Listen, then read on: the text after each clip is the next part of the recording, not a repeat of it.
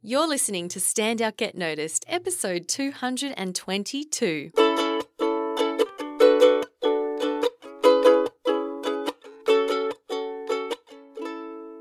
Hi there, Rockstar, and welcome to Stand Out Get Noticed. I'm Christina Canters with you here for episode 222.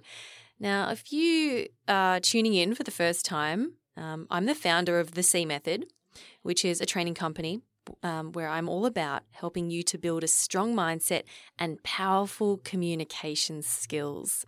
Now, if you find this podcast valuable, then I invite you to join my free Small Talk Made Simple class, which is a 10-day email series to help you talk about yourself effectively, without bragging, of course, and to have enjoyable conversations, both socially and in the workplace. You can sign up for that at freeconfidencecourse.com. The link is also in the description of this podcast in your app. Okay, let's get into this week's topic, which is, I'm calling it, what are you waiting for? Now, I want you to have a think about, have you ever wanted to do something or achieve something, but you've been waiting? You've been waiting to feel more confident. You've been waiting to have more experience. You've been waiting to get more qualified. You've been waiting to gain some recognition from someone else before you go and do that thing. Now, this might play out in different areas of your life, but for the context of this podcast, and we talk about, we're talking about the work context here. Has this ever played out in your mind? Once I have more experience, then I will apply for that promotion. Once I have that promotion, then I will feel successful. Once I have my idea clearly formulated in my head, then I will speak up. Once I feel confident, then I will do that presentation. Once I have that qualification, then I will be able to call myself an expert. Once my website is perfect, then I will launch my business. Have you ever had any of these stories play out in your mind?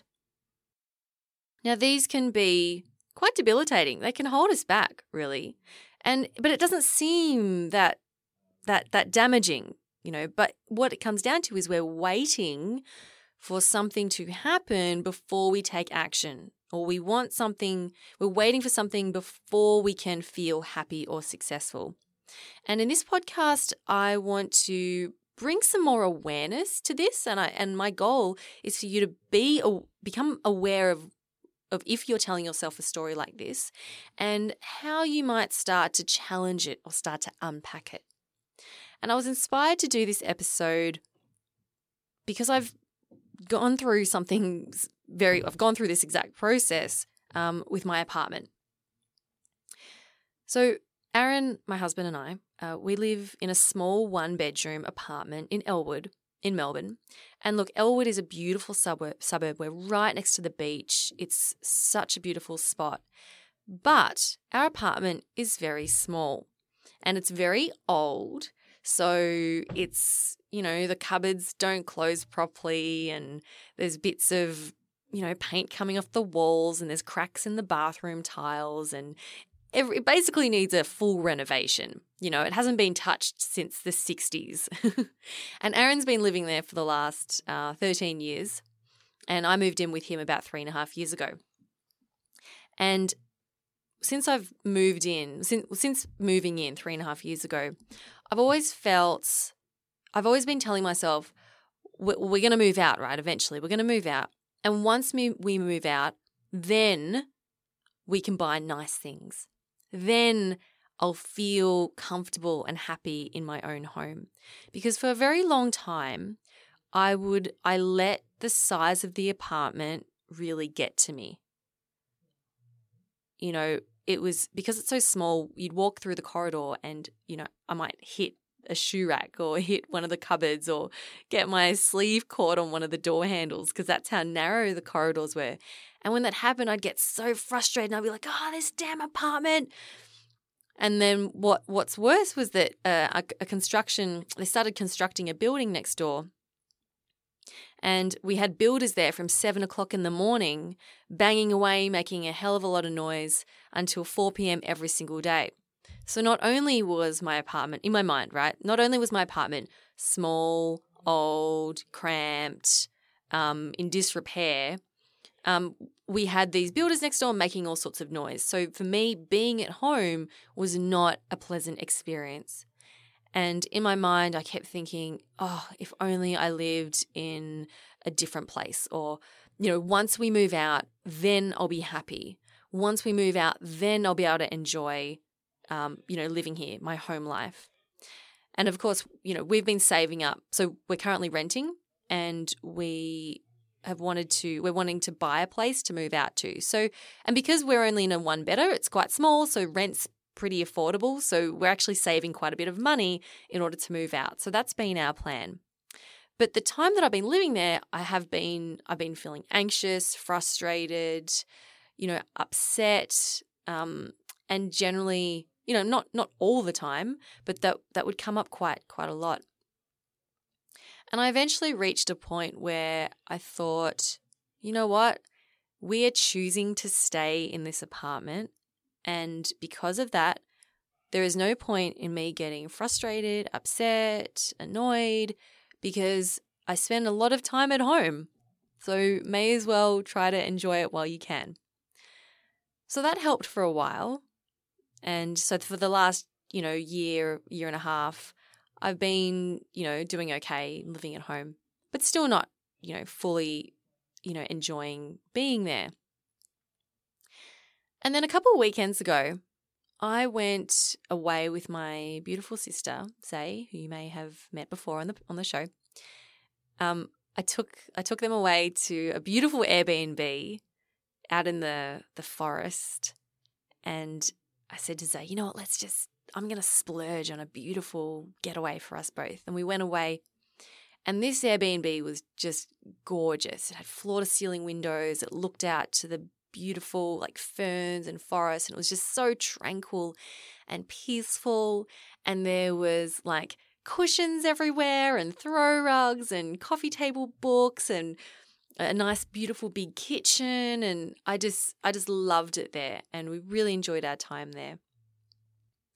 And we were talking about how the experience of being in that Airbnb was quite hygge. Now, hygge is a word that I love. It's spelled Hygge, pronounced hygge, and it's a Danish word, and it roughly translates to the art of being cozy.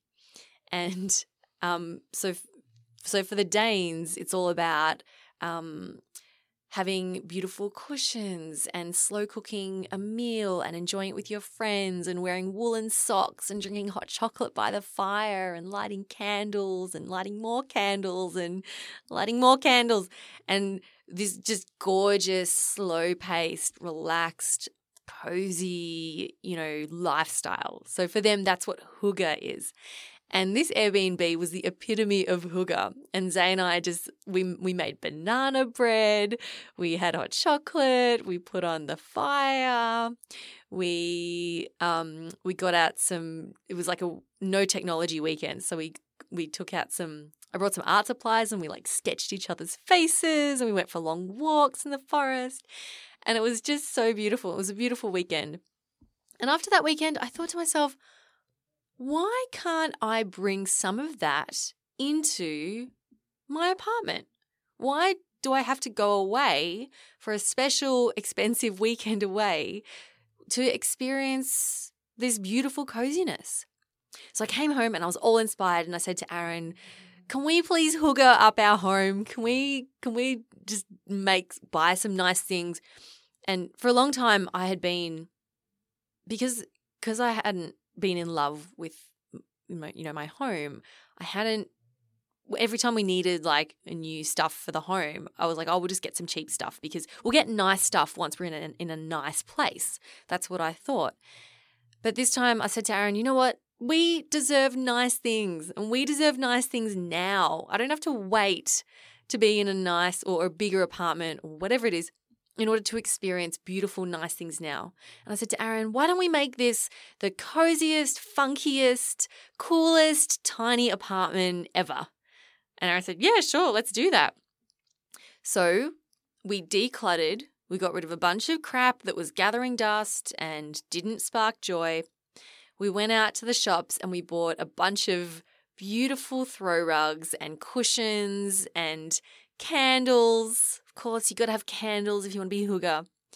And we bought some pot plants as well because we didn't have any indoor plants, and they really beautify your space. Some of you are thinking, Christina, I already do this. Why have you not been doing this already? It's just that, isn't that normal? But believe me, for me, that was not normal to go out and buy beautiful, nice things for my home. It just wasn't a thing for me.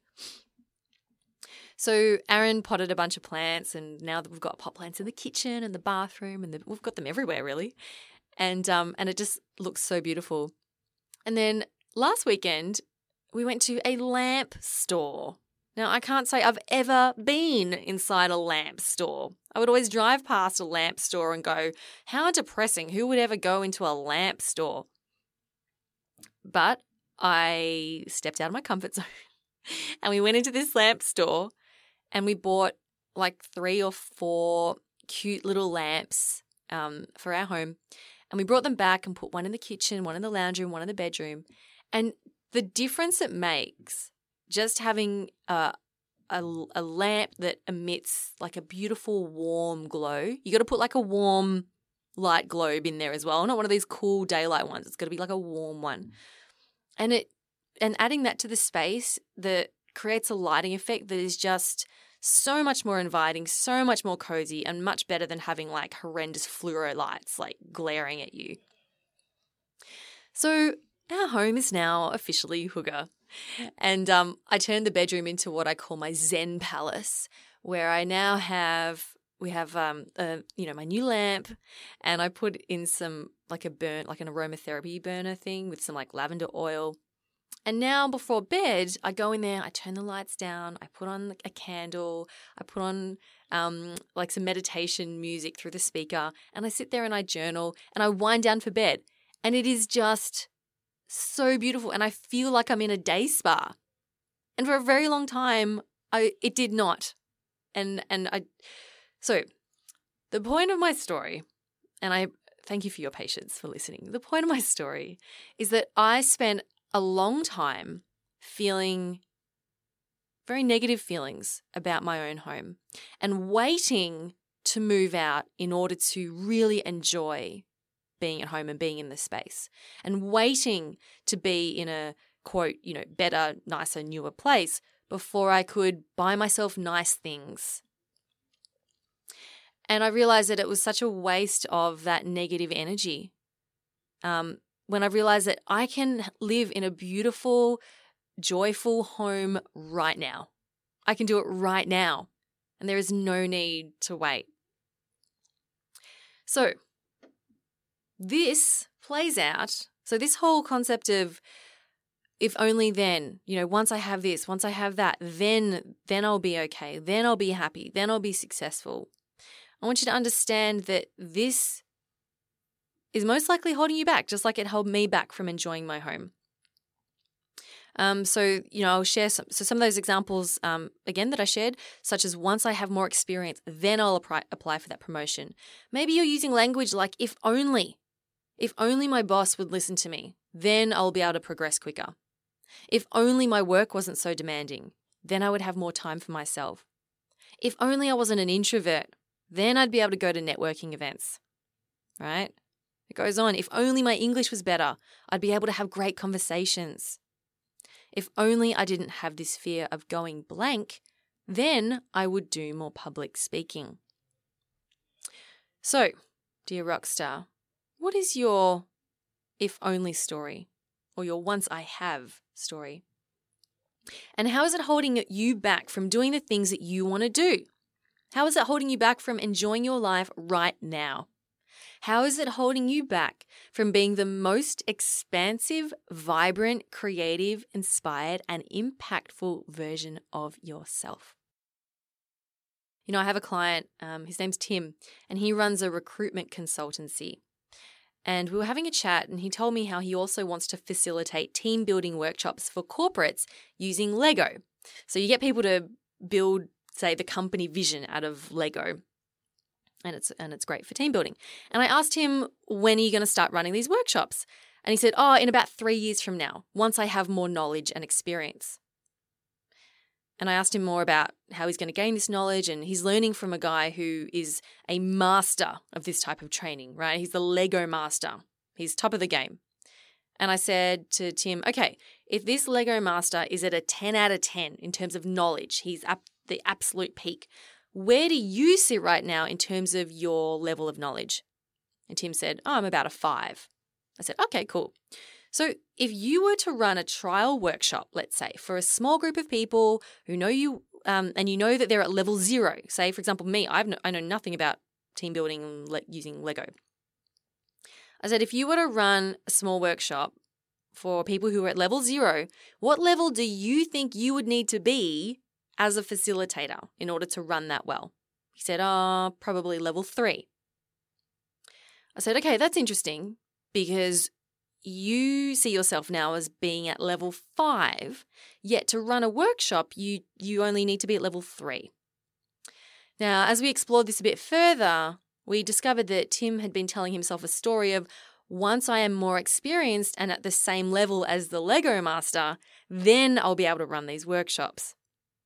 So he was thinking, I've got to be this amazing level 10, knowledgeable, expert, blah, blah, blah, in order to do this, when really he is capable of running these workshops right now.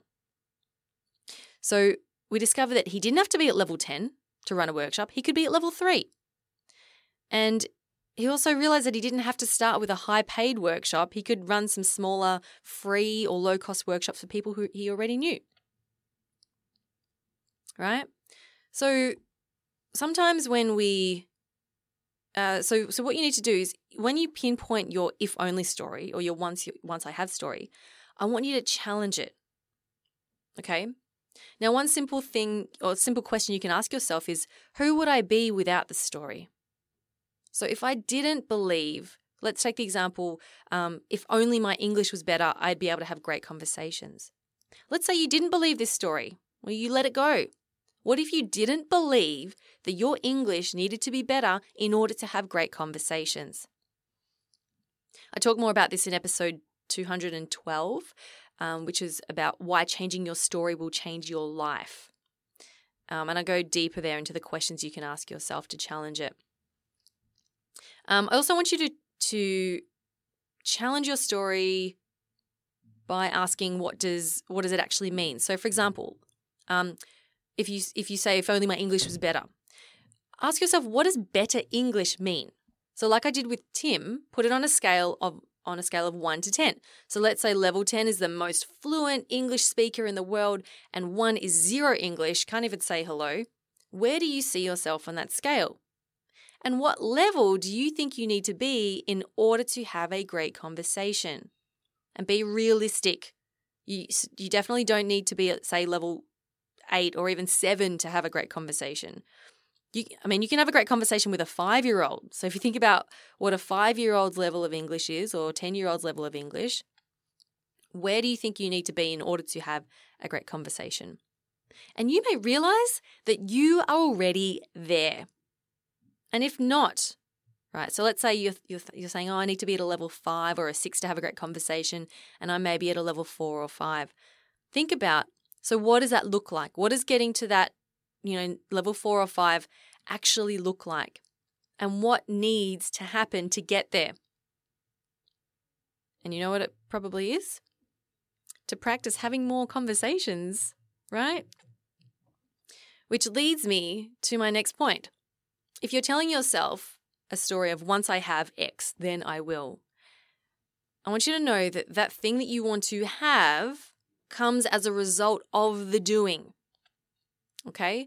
So going back to our example, if you're saying once I have a better level of English, then I will have better conversations, you will actually you need to have more conversations in order to improve your English, right? So you got to reverse it.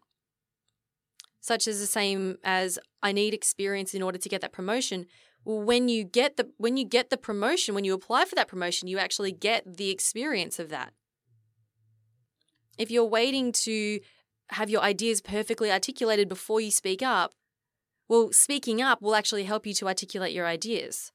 And you'll get that feedback straight away. You'll speak up and go, okay, that I didn't do that as well as I could, and you'll improve for next time. If you're waiting to be more confident before you do more public speaking, Just know that the confidence comes after you've done the public speaking. Okay, you can't build confidence beforehand without actually doing it. You may believe that you need to be more qualified in order to be seen as an expert. But hey, if you call yourself an expert and when you act and speak like an expert, other people will see you as being qualified. So whatever story you're telling yourself around if this, then that, or if only I, or, once I'm here, then I'll be blah, blah, blah, then flip it. See if you can flip it. Another example, right? Outside work. I have a friend who wants to get fit and healthy. So I invited him to a 100-minute boot camp. And I said, you want to get fit and healthy, come along. And he wrote to say that he wouldn't come because he'd rather train on his own until he was an, I quote, absolute specimen before he came to train with other people. Now I'm thinking, dude, you've got it all backwards. If you want to become an absolute specimen, then the accountability and challenge of working out with other people will be more likely to get you there. It reminds me of a quote that you may have heard me say before, but I love it, so I'm going to say it again. You don't have to be great to get started, but you have to get started to be great. That's from Zig Ziglar, one of my favorite quotes. So, what are you waiting for?